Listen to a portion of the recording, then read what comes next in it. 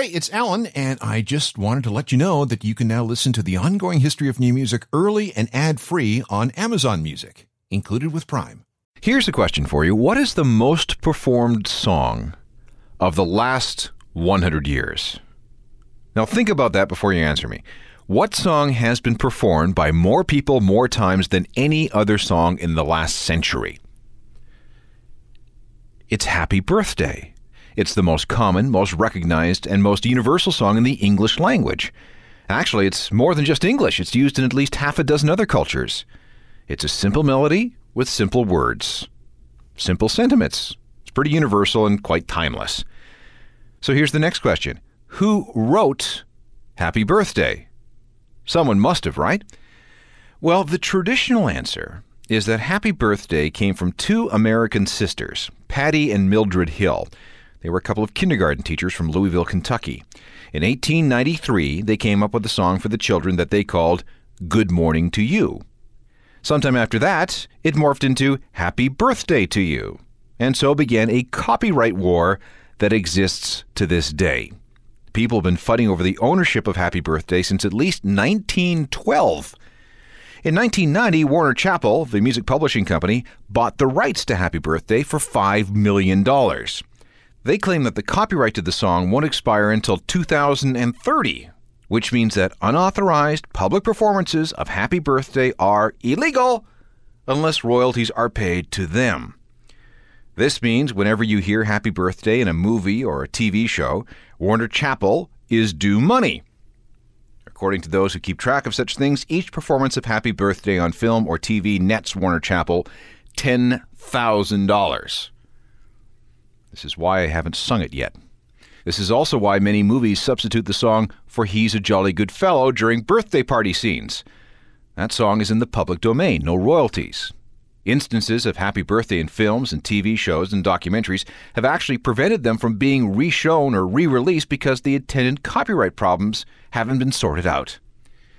And you know those restaurants where all the servers come and sing some kind of embarrassing song at your table when your buddy tells them that it's your birthday? Why do they sing some weird corporate song?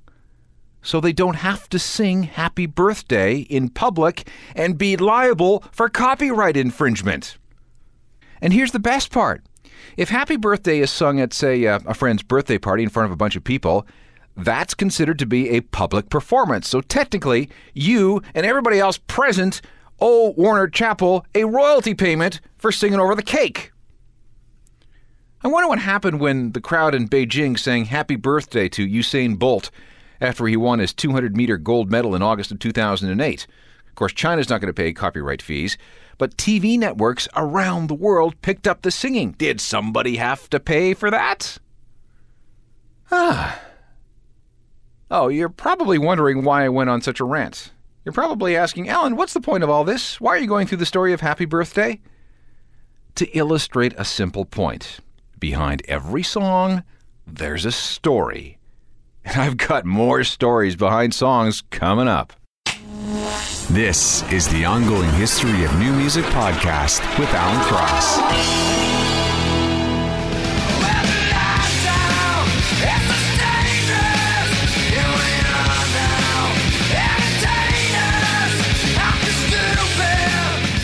Nirvana, and one of the most important songs of the 1990s and in the history of rock and roll. And it was inspired by a brand of deodorant. Now, forgive me if you've heard this one before, but this story is a great way to set the tone for the rest of the show about stories behind songs. It goes like this. Kurt Cobain had been working on the song for a while. Teen Spirit was one of the songs for Nevermind, written long after the tracks were originally demoed. This is why few, if any, studio bootlegs exist, unlike pretty much everything else that's on the album. Kurt was looking to write a song in the style of the Pixies, which meant a lot of loud, soft dynamics. He later called the whole exercise an attempt to rip off the Pixies. Originally, it was much faster, much more punk rock. Kurt had the riff and the chorus, but really nothing else. When he and the rest of the band started rehearsing it, the song became slower in the verses. It was bass player Chris Novoselic that came up with that idea. And then Dave Grohl insisted on changing the drum beat. That worked too, and the song slowly started coming together. It's also why, unlike so many other Nirvana songs, all three members are credited as having written it. It's one of the few credits that Kurt shared. And then there's the matter of the title. See, Kurt had been hanging out with a woman named Kathleen Hanna of a very fierce all-girl punk band called Bikini Kill. One night, after some heavy discussions about punk, anarchy, and politics, and after much heavy drinking, Kurt and Kathleen retired to Kurt's apartment. It was there that Kathleen remarked that Kurt smelled like Teen Spirit. Now, you may or may not know this, but Teen Spirit is a fruity-smelling brand of deodorant that girls wear. It was also the deodorant of choice of Toby Vale, another member of Bikini Kill, and Kurt's girlfriend at the time. So what Kathleen was saying was that the scent of Toby's fruity deodorant had rubbed off on Kurt. He smelled like Teen Spirit. And to continue the teasing, she spray-painted the words, "Kurt smells like Teen Spirit," on the wall of his apartment. Now Kurt, who never wore deodorant apparently, and thus was not very well versed in the choices that one could make in the drugstore, thought this was simply a continuation of the earlier discussion of punk and politics. He thought Kathleen was actually paying him a compliment. It wasn't until months after the song came out that Kurt figured out what she really meant. Or so he says. In the end, there were 3 takes for Smells Like Teen Spirit in the studio. They might have done more, but Kurt's voice was shot from all the yelling and the screaming, so what we hear is essentially the middle one, take 2 of 3. Smells Like Teen Spirit was released as a single on September 10th, 1991, and, well, you know the rest. Hello, I'm Alan Cross, and I have a lot of stories like this for this edition of the Ongoing History of New Music. It's another Stories Behind Songs episode. We're going to translate some lyrics next. It was 1976.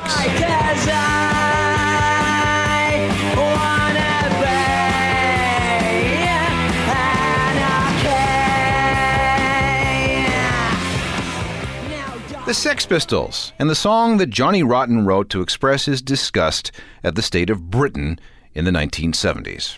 It was released on November 26, 1976, and has gone down in history as the second ever punk rock single in the UK. Anybody know the first? Anyone? A song called New Rose by The Damned. Anyway, I think everyone can agree that Anarchy in the UK still rocks after 30-some years. But there are aspects of the song that are very British and don't make a lot of sense to people outside the country, or outside of that era back in the 1970s. The biggest source of confusion for non-Brits are all the initials that Johnny uses in the lyrics, and that's what I want to translate for you. 1970s Britain was not a very happy place. The economy was awful. There were strikes everywhere, and a lot of young people had lost hope. Meanwhile, the class system was as strong as ever, even as the mighty British Empire continued to crumble. Now, some homegrown paramilitary operations were in the news. There were bombings and killings and kidnappings. It really did seem as if anarchy had come to the UK. The first set of initials that Johnny uses is the NME. He's not talking about the enemy. He means the New Musical Express, one of the big weekly British music papers. He was saying that he used that form of media to spread his brand of anarchy. Then he mentions the MPLA. This is the Popular Movement for the Liberation of Angola. Yes, the country in Africa. This group had violently driven out the Portuguese in 1975, creating an independent Angolan state. They were not a nice bunch of people. They were supported by communist buddies in the USSR, China, and other places, and they basically took the country by creating anarchy. Johnny also mentions the UDA. This was the Ulster Defence Association, a terrorist group in Northern Ireland. They were loyal to England and rejected any attempts to unify the North with the Republic of Ireland. Again, not very nice people. They bombed and they shot and they killed those who got in their way. And they didn't end their campaign of violence until 2007. Finally, there's the IRA, the Irish Republican Army. Their aim was to overthrow the government of Northern Ireland by whatever means necessary, and they were the sworn enemies of the UDA. So you can see that there was lots of anarchy at the time, both at home and abroad. Johnny Rotten was just running about what he saw and read in the newspapers. Funny thing is that when the band Megadeth covered anarchy in the UK in 1998, singer Dave Mustaine didn't quite understand all the words that Johnny was singing, so he made up a few new ones. You can go and check the lyrics and compare, and you'll see what I mean. U2's first big single was I Will Follow. What the hell is Bono on about? A lot of people have never been able to make sense of what he's singing. Well, let's hear it first, and I want you to listen to the lyrics, and then we'll sort it all out.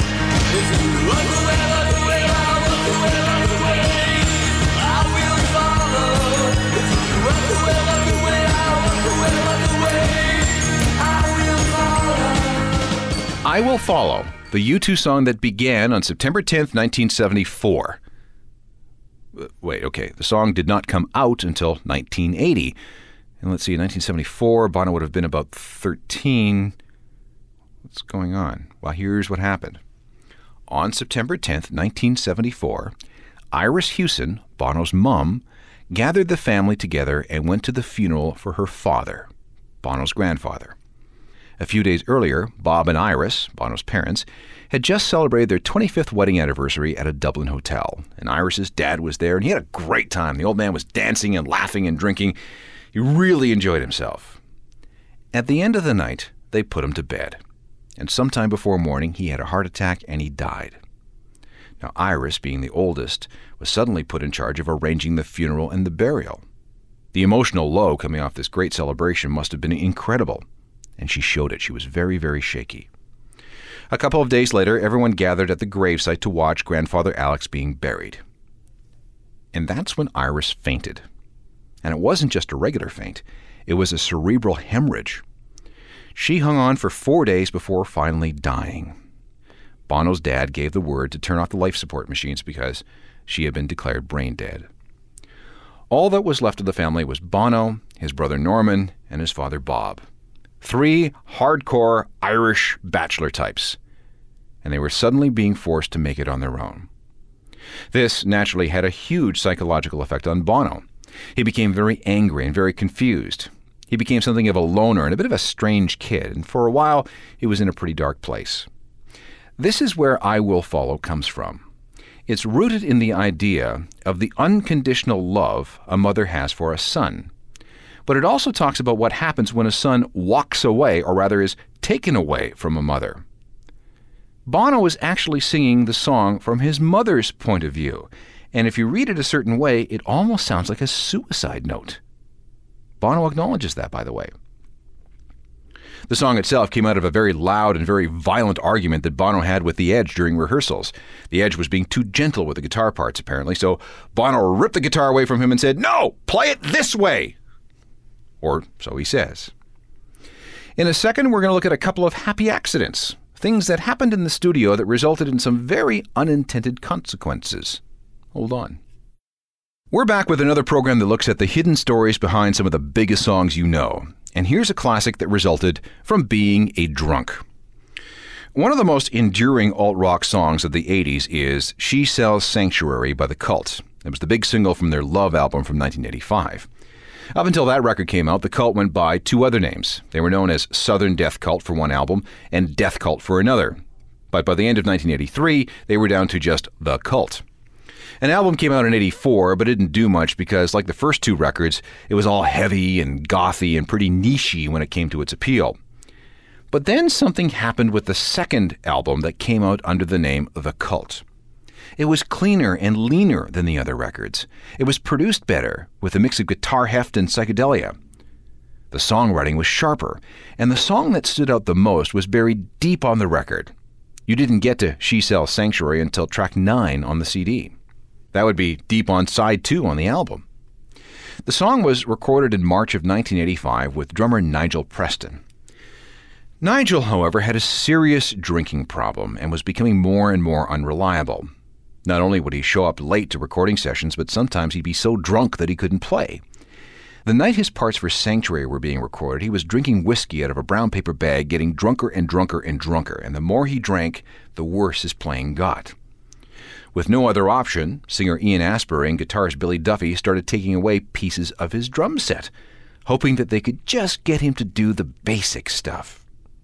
By the time they were done, there was just a snare drum, a bass drum, and some hi-hats.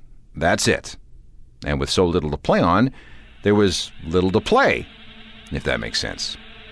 The result was a song that was much more rhythmic, much more straight ahead than anything The Cult had ever done. Just a flat 4/4 beat with a few snare fills. That's it, because there was nothing else to play.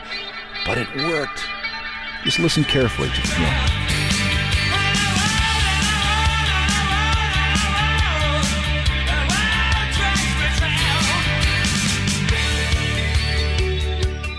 The Cult and She Sells Sanctuary, featuring some very, very, very basic drumming from Nigel Preston.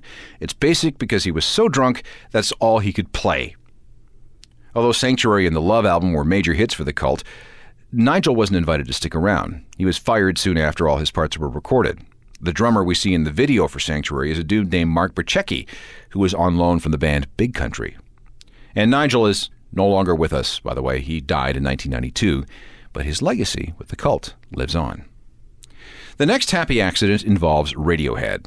If you've heard this one already, you know where I'm going. If not, check it out. The second Radiohead single got off to a bad start. Tom York had written the first version while he was still at university. He was in the middle of this drinking binge, and he was feeling rather maudlin about his chances with girls. So yes, if you've always thought that this song sounds like it was written in an alcoholic stupor brought on by the self-pity that results when you're unable to get anybody to have sex with you, you're absolutely right. See, Tom was all googly over a girl that he used to see in the cafes and bars around Oxford, England. He spent 8 months pining from afar. And all that unrequited love came out in the lyrics. Tom has never said who the girl is, but he has said that she knows who she is. Tom hid the song from the rest of the band because he thought it was so wimpy. And when he finally presented it at rehearsal, guitarist Jonny Greenwood could not hold back. He said, "This, mate, sucks. I hate this song. It's weak, it's whiny, it sucks." But Jonny was outvoted, and the song was taken into the studio anyway. But Jonny hated the song so much that he was determined to sabotage everything. He kept inserting these loud, grinding scratches across the guitar strings just before the chorus. He was just being a jerk. He was trying to piss everybody off so that they would just abandon the idea and move on to something else. But the result was one of those weird, serendipitous moments in music. When Radiohead ran through the song in preparation for a proper take, their producer secretly pressed record. What we all ended up hearing was Radiohead recorded in secret, Jonny's attempts at sabotage included. And naturally, it changed everything. But I'm a creep.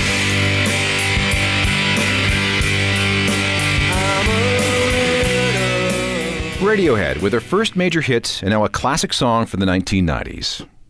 Who knows where they might be today had guitarist Jonny Greenwood actually liked the song, or if that producer hadn't secretly decided to record the warm-up. I have another example of producer skullduggery that worked. When the Clash were getting ready to record their London Calling album late in the summer of 1979, they went into the studio with producer Guy Stevens, and the first song they decided to work on was called Brand New Cadillac. As they were warming up, Stevens hit record, and when it was all over, he simply said, "That's it, that's a take, next!" Clash was a little confused. He said, "Dude, it's sloppy. Listen to the tempo, it's all wrong. Listen to how we speed up." Stevens said, "Hey, all rock and roll speeds up. Next." That set the tone for the rest of London Calling, and we got one of the best records in the history of rock. Let's play Brand New Cadillac. Listen to how the song speeds up. And remember, the Clash does not know that they're on tape.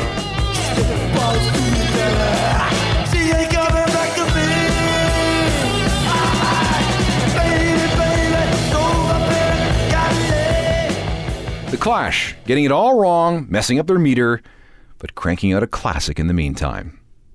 The same sort of thing happened to Blur when they were recording their 1997 self-titled album. See, Blur was really, really tired of the whole Britpop thing, and they wanted to do something completely different. Guitarist Graham Coxon had gotten deep into the American indie scene, especially with lo-fi stuff from bands like Pavement, and he thought that should be Blur's new direction. Weirdly, just about everyone agreed with him, which is why the fifth Blur record sounded so different than the Britpop stuff that came before it. The second song on this album is called Song 2, and it was always called Song 2 because they never got around to giving it a proper title. Yes, it's the second song on the record, and yes, it's 2 minutes and 2 seconds long, and yes, it reached number 2 in the British charts, but all those things are just coincidences. Here's the real story. It took less than 30 minutes to finish. Like Brand New Cadillac, it was performed and recorded in real time. Two drum kits were set up facing each other and were purposely tuned to make them sound cheap and trashy.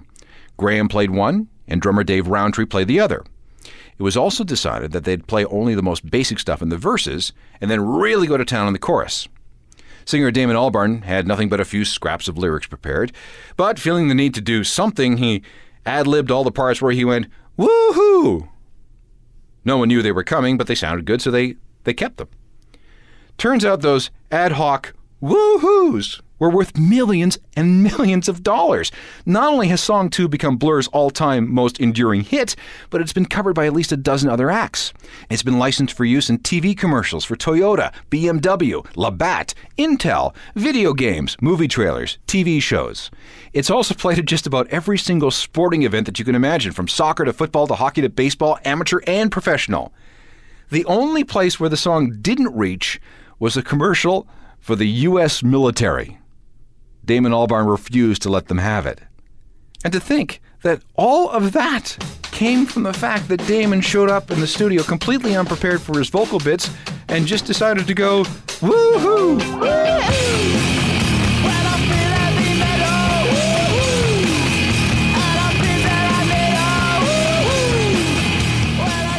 Blur, with a song that was written and recorded in less than half an hour and ended up making them millions upon millions of dollars.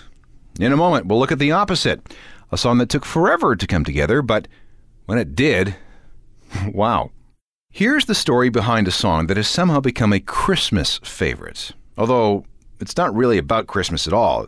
It's the Pogues and Fairy Tale of New York. It first started to come together as a piece sometime in 1985 by Jem Finer, the Pogues banjo player. He showed it to singer Shane MacGowan, and for the next 2 years, they struggled with it. The melody was fine, but the lyrics weren't. It dealt with a sailor going to sea and distant oceans and all that, but it was crap. Shane couldn't figure out what to do in order to record the song for Christmas of that year, so they blew it off and went to tour America. When everyone got back to England sometime around March of 1986, the song had changed from being about a lonely sailor to a fight between a drunken couple on Christmas Eve. Part of the inspiration came from a book that Shane had read on tour called A Fairy Tale of New York, which dealt with an Irish dude returning to New York after going to school in Ireland. The next version was better than the first, but not good enough. Besides, the Pogues really couldn't find anybody they liked to sing the female part. It had been written for Kate O'Riordan, the Pogues bass player, but she had run off with Elvis Costello, so that shelved the song for Christmas 1986. In March of 1987, the Pogues tried to record it again, this time with Shane singing both the male and female parts, just as a way of getting something down on tape. Those sessions were part of what became the Pogues' third album, which was called If I Should Fall from Grace with God. The producer was a guy named Steve Lillywhite. He had helped U2 with their first 3 albums. Now, Steve was married to a singer named Kirsty MacColl, and in August of 1987, he offered to take the rough cut of the song to her so she could at least substitute her parts for the female bits done by Shane. Steve brought her into the studio one night to do her bits, and then she went home to look after the kids. When Shane and the Pogues heard the results, they were very surprised. Shane redid his parts, and Steve put everything together. As you listen to this, remember that although the song was written as a duet and sung as a duet, Shane and Kirsty were never, ever in the same studio together. The boys of the NYPD choir were singing Go and Play, and the bells are ringing out for Christmas Day. The Pogues, with a song that took more than 2 years to write and record. Not very Christmassy in the traditional sense, but still one of the biggest alt-rock Christmas songs ever, if not of all time. There are so many things that go into writing a song. For those of us who can't do it, the whole thing seems to be a mystery. Where does the inspiration come from? How does it coalesce into something we can all hear? And even then, a songwriter can never ever predict how the song will be received. Blur was just goofing around when they came up with Song 2. The Cult were trying to tame a drunken drummer with She Sells Sanctuary. There was a mutiny in Radiohead during the recording of Creep. And if Kurt Cobain had known more about personal hygiene products, we may never have had Smells Like Teen Spirit. Technical production from this one is by Rob Johnston, and thanks to Natalia and Adam, too. I'm Alan Cross. You've been listening to the Ongoing History of New Music podcast with Alan Cross. Subscribe to the podcast through iTunes, Google Play, Stitcher, Spotify, and everywhere you find your favorite podcasts.